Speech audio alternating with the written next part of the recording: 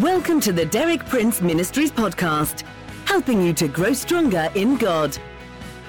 For more than 6 decades, best-selling author and Bible teacher Derek Prince has been a source of inspiration for millions of believers around the world.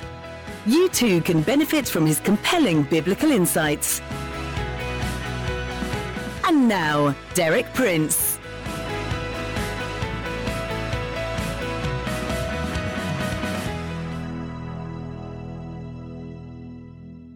In my 2 previous talks this week, I've been speaking about the primary name for God in the Hebrew of the Old Testament, Elohim. I've explained that its main associations are power, majesty, righteousness, and justice, and it's also associated with that which is eternal and heavenly. Also, this word Elohim contains within it the seed of truth that is unfolded throughout the rest of the Bible. The essence of this truth can be stated in a paradox. Elohim represents the perfect unity of that which is more than one.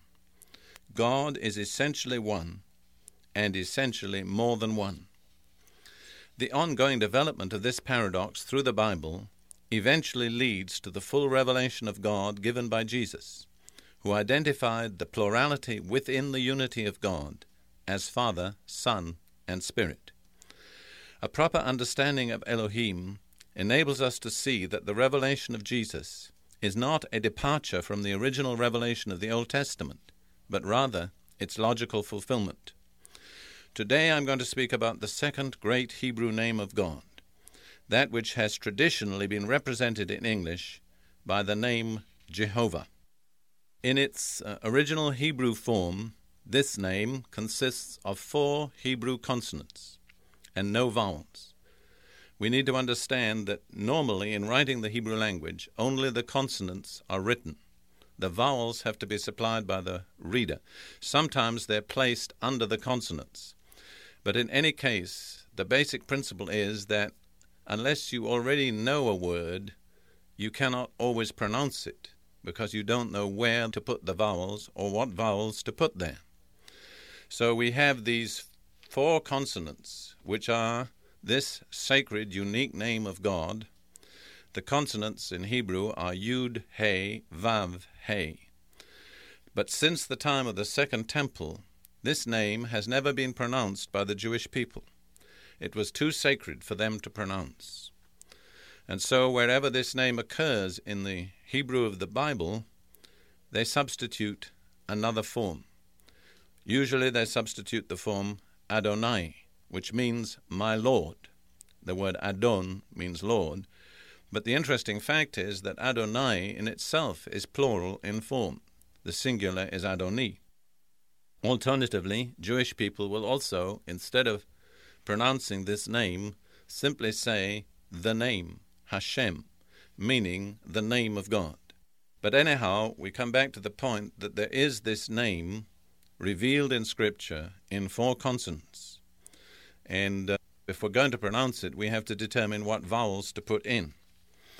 Now, in most English versions, this name, let's say Jehovah, because we have to say something, this name is represented by the Lord, but the Lord is in capitals. Many people read the Bible without realizing this. If the word Lord is not in capitals, then it represents Adon in the original Hebrew text. But if the word Lord is in capitals, it represents the sacred name of Jehovah. However, that's not always the way that this name is represented. In the Jerusalem Bible, this name is written Yahweh, Y-A-H-W-E-H. And this probably represents something close to the original pronunciation. I'll explain why a little later on. In another version, the Berkeley Bible, this name is translated the eternal. In other words, it's translated by an adjective.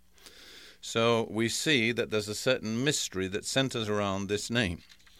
Now, let's look at the explanation of the name which the Lord himself gave to Moses in Exodus chapter 3, verses 13 through 15. The Lord had told Moses he was to go back to Egypt and deliver Israel. Moses said, "Well, whom am I to say has sent me?"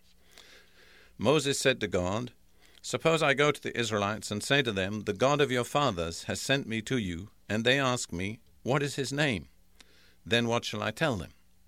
God said to Moses, I am who I am. This is what you are to say to the Israelites, I am has sent me to you. God also said to Moses, say to the Israelites, the Lord, that's this sacred name, the God of your fathers, the God of Abraham, the God of Isaac, and the God of Jacob, has sent me to you. This is my name forever, the name by which I am to be remembered from generation to generation. So that name has a kind of meaning. It's got something to do with I am.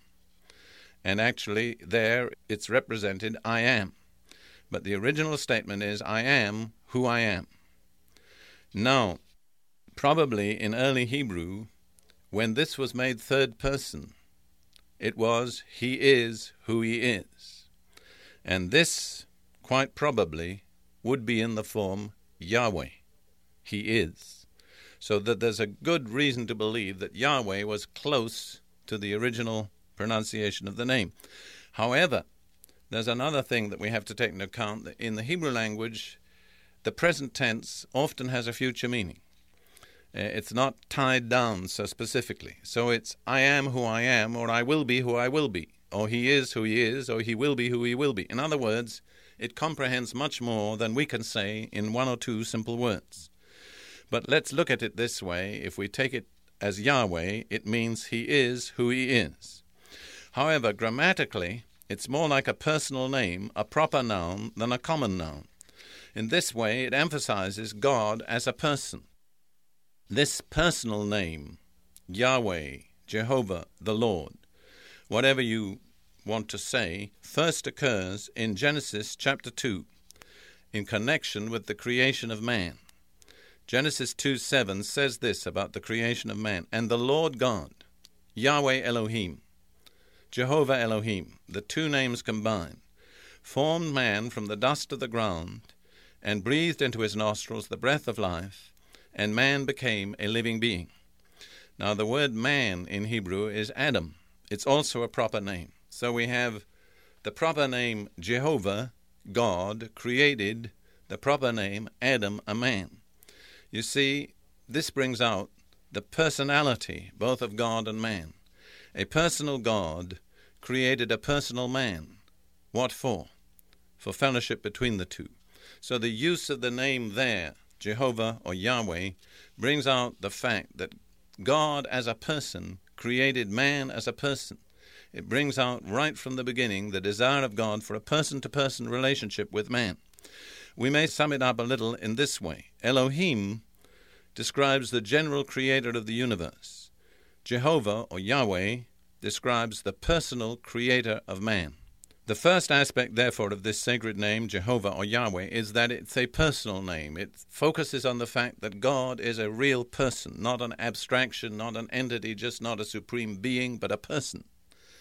The second thing that is emphasized by this name is that the person named is eternal and unchanging. This is implied by the use of the verb to be in this context. It's the one who is. In a certain sense, in God, past, present, and future all come together in an eternity. So this unchanging, eternal nature of Jehovah or Yahweh is also brought out in the name. Right at the end of the Old Testament, the Lord himself brings this out. In Malachi 3:6, he says to Israel, "For I, the Lord, Jehovah, Yahweh, do not change.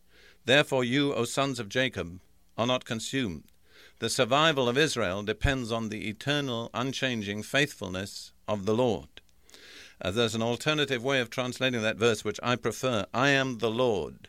I do not change. That's the very essence of his name. He's the eternal, unchanging one. The same truth is brought out in various ways in the New Testament, and we need to see that the language always takes us back to the same person. Hebrews 13:8, it says of Jesus Christ is the same yesterday and today and forever. That's past, present, and future, all rolled together in one person. And then in Revelation chapter 1 and verse 8, Lord speaks and he says, "I am the Alpha and the Omega, says the Lord God, who is, and who was, and who is to come, the Almighty. See, there's a transcending of time there. I am Alpha, the first and the last. I'm at the beginning and I'm at the end simultaneously. And then I'm the one who is, and who was, and who is to come. Really, that phrase, who is, who was, who is to come, is probably the best way of representing the true meaning of the word Jehovah or Yahweh, the one who is, but who is not just in the present, but comprehending within himself also the past and the future, the one who is, and who was, and is to come. So, to sum up this special, sacred, unique name, Jehovah or Yahweh, it has two particular significances. First of all, it emphasizes that God is a person. Secondly, it emphasizes that God is the eternal, unchanging one. All right, our time is up for today. I'll be back with you again tomorrow at this time. Tomorrow I'll continue with this theme of God revealed in his names.